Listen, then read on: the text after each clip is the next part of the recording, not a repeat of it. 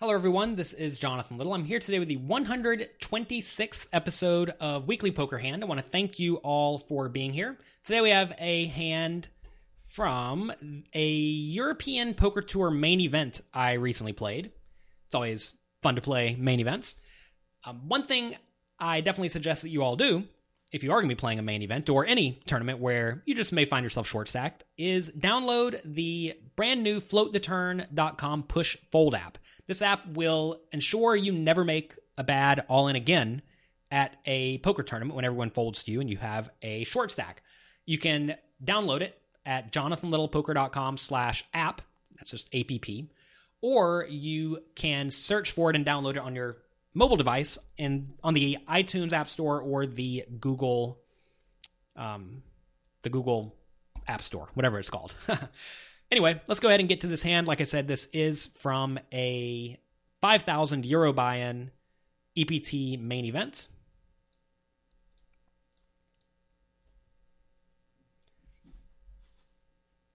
So we are playing 100-200 with a 30,000 chip effective stack. A tight aggressive kid raises to 600 from second position. If you're not watching these podcasts, by the way, you can actually watch the video over at jonathanlittlepoker.com/WPH. Shout out to everyone on Stitcher, on iTunes, on YouTube, wherever you're watching this or listening to this. And only I call with King, Queen of Hearts. So obviously we have a great hand from the big blind. We are going to be very, very happy to see a flop with this pretty much every time. We get a fantastic flop of 7-5-2 with two hearts. Again, we have King, Queen of Hearts. I check. I'm going to be checking a lot of my range in this scenario. I actually don't mind leading in this spot from time to time because this low uncoordinated board should be pretty good for my range and not so good for the early position tight aggressive kid's range. I actually discussed leading a bit in my most recent book. It's called Bluffs. And what it amounts to is I'm not a big fan of leading just because it's a really exploitable play, right? You're leading with specific hands because you think your opponent's going to play poorly against that. And I'm not going to assume a tight aggressive kid is going to be making any drastic errors versus a lead. So anyway, I'm just going to check my whole range in this spot. So I check. Tight aggressive kid bets 1,000. And now, given I'm out of position, I think check raising is probably the best play. Notice if I check call, our opponent is going to very easily be able to check behind with something like ace high and then perhaps call on the river. So we're not going to be able to steal the pot too easily if I do call and then check the turn and then bet the river. So for that reason, I think I want to go ahead and check raise this. And I would be check raising pretty much all of my flush draws in this spot and 8-6 and 6-4 if I have those hands. But I may not have those given my opponent did raise to 3 big blinds pre-flop. So we're going to check raise. I think I want to make it reasonably large. He made it 1,000. I do like to make it 2,800, which is not gigantic or anything, but certainly sizable. When my opponent calls my flop check raise, I think he has a lot of draws and overpairs. Also, we could have sets, but I think some people just go ahead and re-raise the sets immediately. But if I was in my opponent's shoes, I would definitely call the set as well. So I think we're against a pretty strong range at this point. And given our opponent did raise some early position, I think it's going to be primarily overpairs.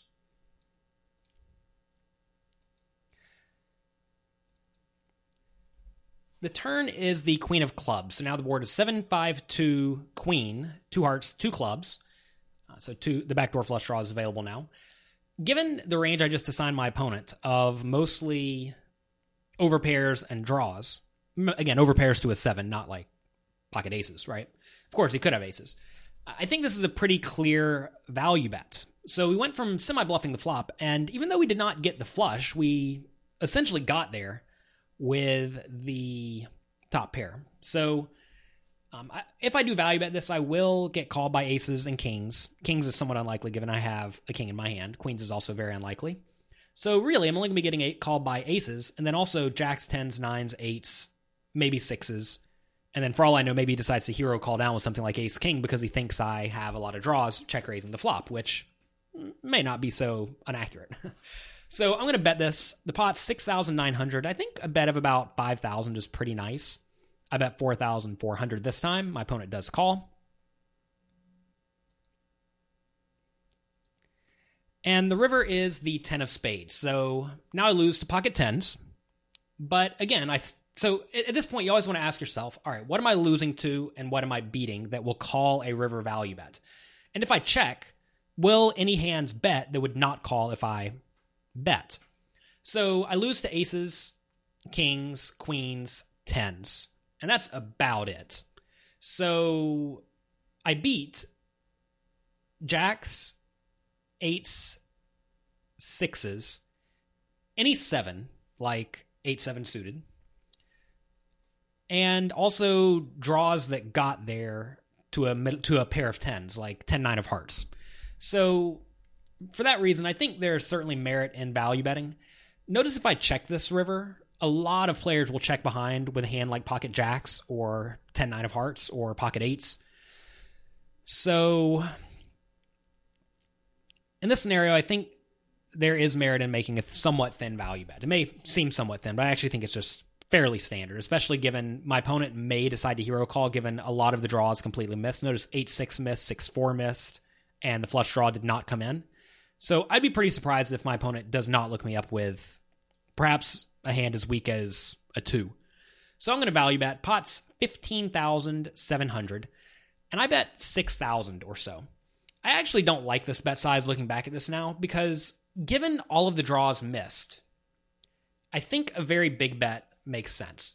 This is a spot where if you're considering a river over bet, you always want to ask yourself, are there a lot of bluffs I would like to have in my range in this scenario? And there are a lot of bluffs.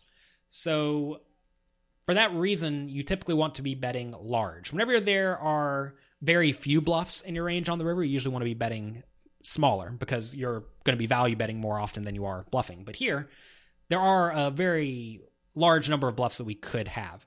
And when that's the case, you want to make a big bet because you want to make it to where you can profitably bluff with a lot of these hands. So anyway, river overbetting is something that we will discuss over at pokercoaching.com. If you have not already checked that out, we'll discuss that over there at some point in depth. But anyway, in this spot, I do bet 6,000. My opponent calls, and I win. And I actually remember this hand. My opponent looked so angry and frustrated and just like threw his cards right in the muck. It was very fun. Whenever you're playing poker, don't let your opponents know that you have them frustrated. That is not what you want to do. But anyway, we won the pot. And this is a pretty clean example of a spot where I'm check raising with the semi-bluff. We get there with a reasonable made hand on the turn, and then we just go for maximum value. I think a lot of amateur players in this spot, if they do like to check raise the flop, they go into sort of a pot control mode on the turn or the river, electing to check. And if we checked on the turn or the river, I think we would have certainly missed out on that extra 6,000 river bet. So very important that you do get those bets in whenever you are semi-bluffing. So that's going to be it for this episode of Weekly Poker Hand. I want to thank you for being here. Again, check out the new Float the Turn Push Fold app. You can download it at jonathanlowepoker.com/app, or you can get it in the iTunes App Store, the Google App Store.